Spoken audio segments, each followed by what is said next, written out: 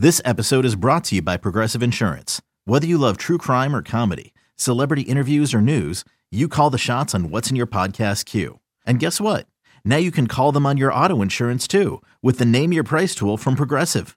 It works just the way it sounds. You tell Progressive how much you want to pay for car insurance, and they'll show you coverage options that fit your budget. Get your quote today at Progressive.com to join the over 28 million drivers who trust Progressive. Progressive Casualty Insurance Company and Affiliates. Price and coverage match limited by state law. You could spend the weekend doing the same old whatever, or you could conquer the weekend in the all-new Hyundai Santa Fe. Visit HyundaiUSA.com for more details. Hyundai, there's joy in every journey. Yeah, because there's big stories ahead and headlines to be written, and the Bears are going to be dominating the news cycle in the NFL for a while. Dominating might be a bit strong, but they will be in the middle of a lot of things. They need to hire a team president. They have $100 million in cap space.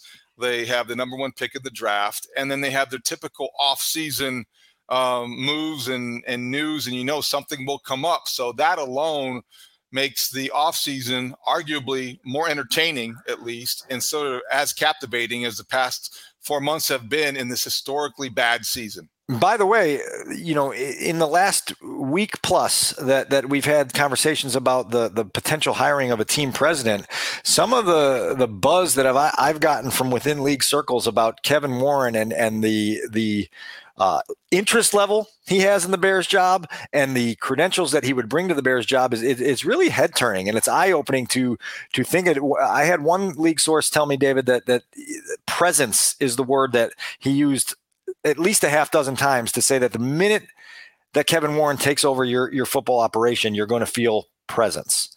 And it was think big energy was the other thing that they described as just like on an every single day basis, creating a think big energy within the building that inspires and motivates people who want to think big. There are people that don't want to think big, and the pressure will be too much for them, and it will be an enjoyable work experience. And that's part of what comes with being in a position like this, is to kind of sort that out.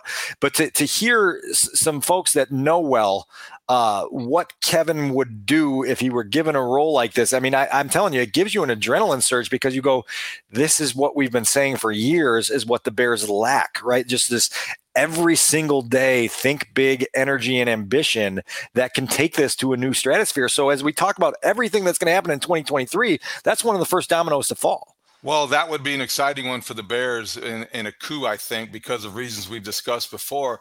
I would just add to that, the other side of that equation would be the Big Ten Conference, and certainly the most lucrative rights deal ever struck, and Kevin Warren being at the forefront of that, and having UCLA and USC coming to the conference.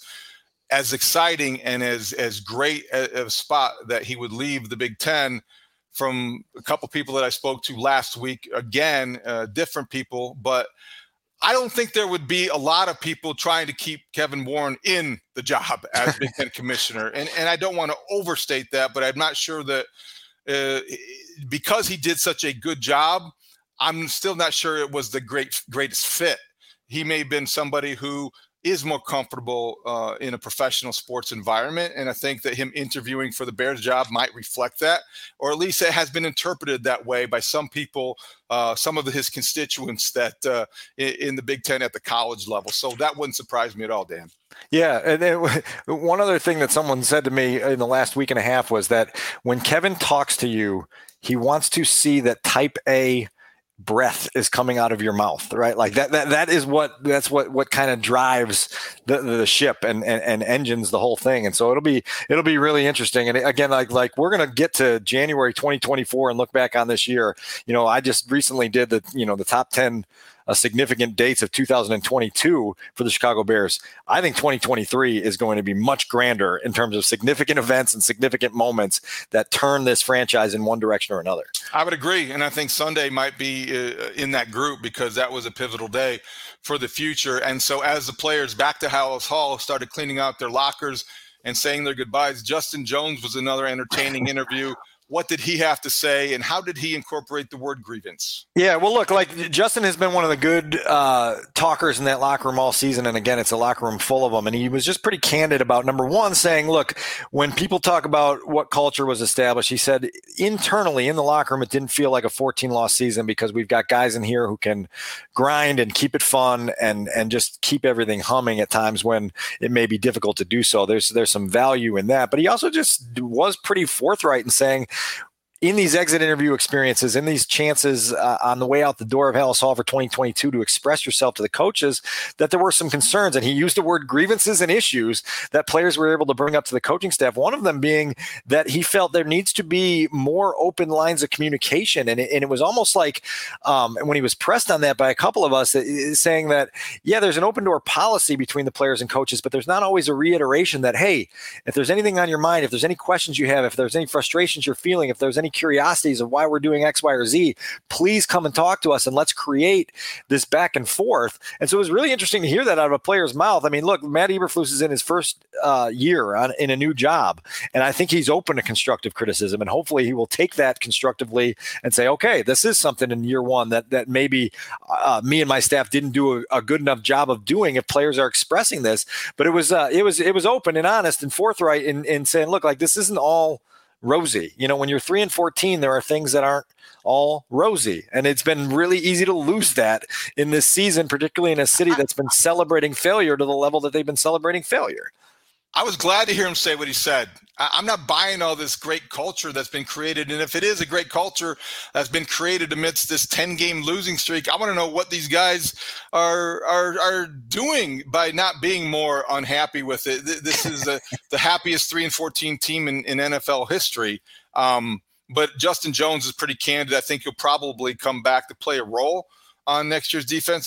How big of a role depends on what they do in free agency and in the draft, Dan. Yeah. But if you're prioritizing position groups, the front four or for the front seven, it's got to be near the top of the list, if not at the very top. Yeah, front seven, offensive line, wide receiving core. They all need a complete overhaul. So get to work, Ryan Poles, and let's hear from him. Like, I'm most eager on Tuesday, David, to ask Ryan just kind of realistically, with the resources he has available to him, what is he aiming to do and what does he think they can get done here in this next 4-month stretch? There's been a crazy final week to the NFL regular season, and it was all in the context of Damar Hamlin going down on Monday Night Football, and he was resuscitated. Everybody knows the story. Everybody took a lot of took a lot of interest in his recovery, and the Bills taking the opening kickoff back for a touchdown was probably the play of week 18, and if not the season.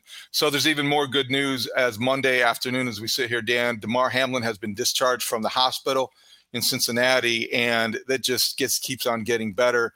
And the Bills, there are two elements to this. Number one, the one everyone has been captivated by the past week, I think the human aspect of it we talked about in the Friday pod, but also as a football team, the Bills now, they're America's team, and you have to love the way that they have responded to this, and they're playing with a purpose, and you could see that. And obviously on Sunday. Well, I was going to say sports documentarians better be getting to work right now, because the 2022 Bills story, no matter how this season ends, is going to be one that is ultra compelling and truly riveting. And if it ends in a confetti shower at the Super Bowl, wonderful. If it ends with a loss in the AFC Championship game in overtime because Patrick Mahomes won the coin flip, then okay, maybe that's a situation too. By the way, that game would be at a neutral site. I don't know where. I don't know if they've announced where that game would be if the Bills and the Chiefs play in the AFC Championship. But, man, there's a lot ahead of the Bills. There's already a lot behind them, and the Hamlin situation has already been truly, truly captivating. Why not Chicago? Why not Soldier Field? Has that been discussed? Has that been contemplated? It's a situation where if they need an outdoor venue, if they need somewhere that both teams can get to easily, you would think that if Ford Field isn't interested and Indianapolis has a volleyball convention or whatever the fact may, I love my Hoosier State, but come on, I mean, it's the NFL. Why not Chicago? I don't know. I mean, like people would probably bring up the historic tradition of the turf in the winter. I know they've changed surfaces and it's held up pretty well here during a stretch where the Bears played, 4 of their last 5 games at home. I don't know. I asked that because I didn't ask him, but on my way into the stadium on Sunday, ran into a good friend, Tim Lefevre, who was the general manager at Soldier Field. Have known him for a very long time, and he's always been terrific to deal with, even when back in the day when I was criticizing the turf and took that as upon of an initiative to want to do things to Soldier Field and made fun of it. Tim Lefevre has not. He was proud of the fact that they have not received any complaints about Soldier Field surface this year. He was proud of the condition it was in January. And you look at it, Dan, they did it differently this year. They went to Carolina for the Bermuda grass, I believe. I'm not an expert, but I think they went a different route this year, and they were very pleased with it. So I would contend that if they wanted to have Soldier Field as a potential venue without knowing or having talked to anybody at this point, the condition of the field would not be a concern or as big of a concern as it has been in past years. I mean, listen, I can tell you that the Wiedewer family would be interested in attending that game if it was right down the road here. I've got a football obsessed, soon to be 10-year-old who loves these quarterbacks, and that'd be a pretty easy birthday gift this month if that was a decision that was made. And so yeah, we'll see what direction it goes. Well, that sounds like a very good topic for the Mully and Haw show. Maybe we can get the wheel turning here and maybe get things going. All right. So besides Justin Jones, besides Justin Fields, we're going to hear from Ryan Poles on Tuesday. Anything else at Halas Hall that happened on Monday, the day after the season, worth noting, Dan? Yeah, it took about 5 minutes to talk to Cairo Santos for a few minutes to talk about his season. He expressed pretty, significant pride in finishing the year with a field goal percentage above 90%. Said that anytime you can do that in Chicago, it's an accomplishment and a testament to kind of being in the grind with Scales and Trent Gill and those guys that make that operation work. So Cairo went through his slump, obviously, in the middle of the year, and the extra point issues were enough that made him move from his comfort zone to a place that, in his words, he used to fear, kicking extra points from the middle of the field or kicking game-winning attempts from the middle of the field. And he feels like he found a comfort zone there that he's going to stick with as long as it's working. And you kind of zoom out on the turbulent year that Cairo Santos had, and you said, well, yeah, I mean, he steadied himself, finished the year making his last 8 kicks, 3 field goals and 5 extra points. And so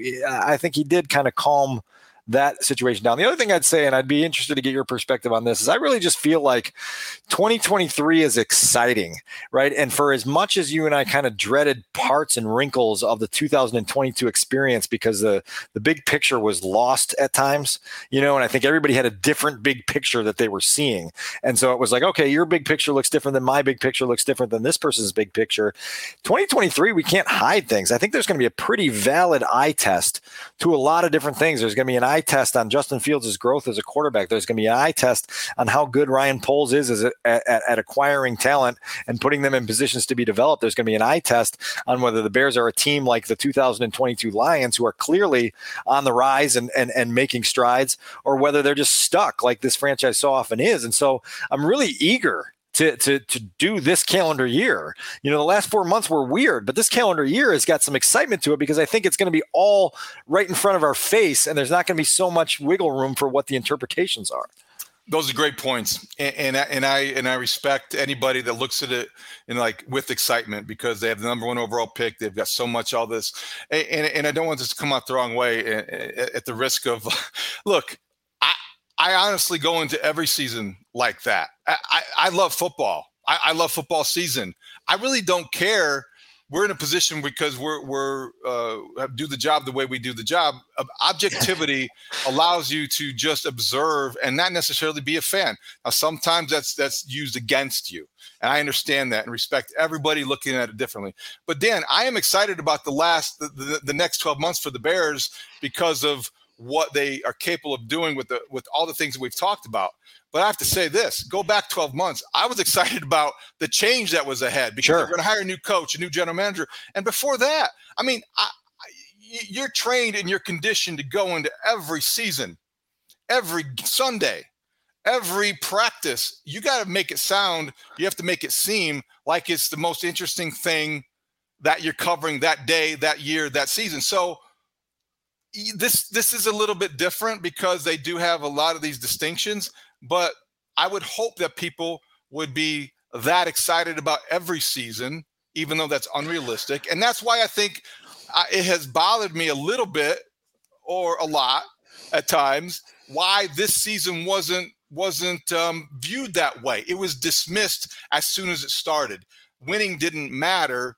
It never. So it was almost like written off, sacrificed to the point of let's get on with things. When I think that, but that didn't start. Honestly, that didn't start until the Robert Quinn trade. And that's really when it went off the rails, because at 3-4, people can use revisionist history all they want. At 3-4, with how plucky that team was and how plucky they had been in an undefeated preseason, when everyone said, "Boy, they make disciplined plays and they're right on top of the details at all times." There were people dreaming that this team could find a little bit of a moving walkway and get themselves to 7, 8, 9 wins and really change the direction of things. And then just to comfort themselves, there was like the Simone Biles mental gymnastics routine that went on for months and months and months in terms of what this was supposed to be and what it wasn't supposed to be. Maybe you're right. But I also remember beating the 49ers in week 1 and, trying to find out how that was viewed. And then beating the Texans when Justin Fields struggled. And there was a large section of the fan base very disappointed in that victory because the quarterback didn't play well and there was still some uncertainty surrounding his future. So I think that it probably was in earnest after the Quinn trade, certainly after Roquan Smith was dealt. They haven't won since. But I do think that entering the season, there was this hope and there was this expectation that this season didn't matter as much as next season will, as much as last season might have. And I don't really, I object to the notion, I always will object to the notion that no season, that any season should be just dismissed. I'm going to quote Theo Epstein. He came here in October 2011 in Chicago. Different sport, same idea. And I know that Theo tanked intentionally, and you know what? He got away with it. But he said every season is sacred. He sounded like a hypocrite in 2012 and 2013, but it worked. But I still am a sucker. Every season is sacred, and the Bears just blew one. That's okay. They better take advantage of it. But every season is sacred in the NFL, and I just think that this one will go down in the record books as being the worst one ever at Halas Hall. Well, and look, like 5 years from now, what this season was and wasn't will be a lot more clear than it is now, right? Like I think that will be obvious to everyone.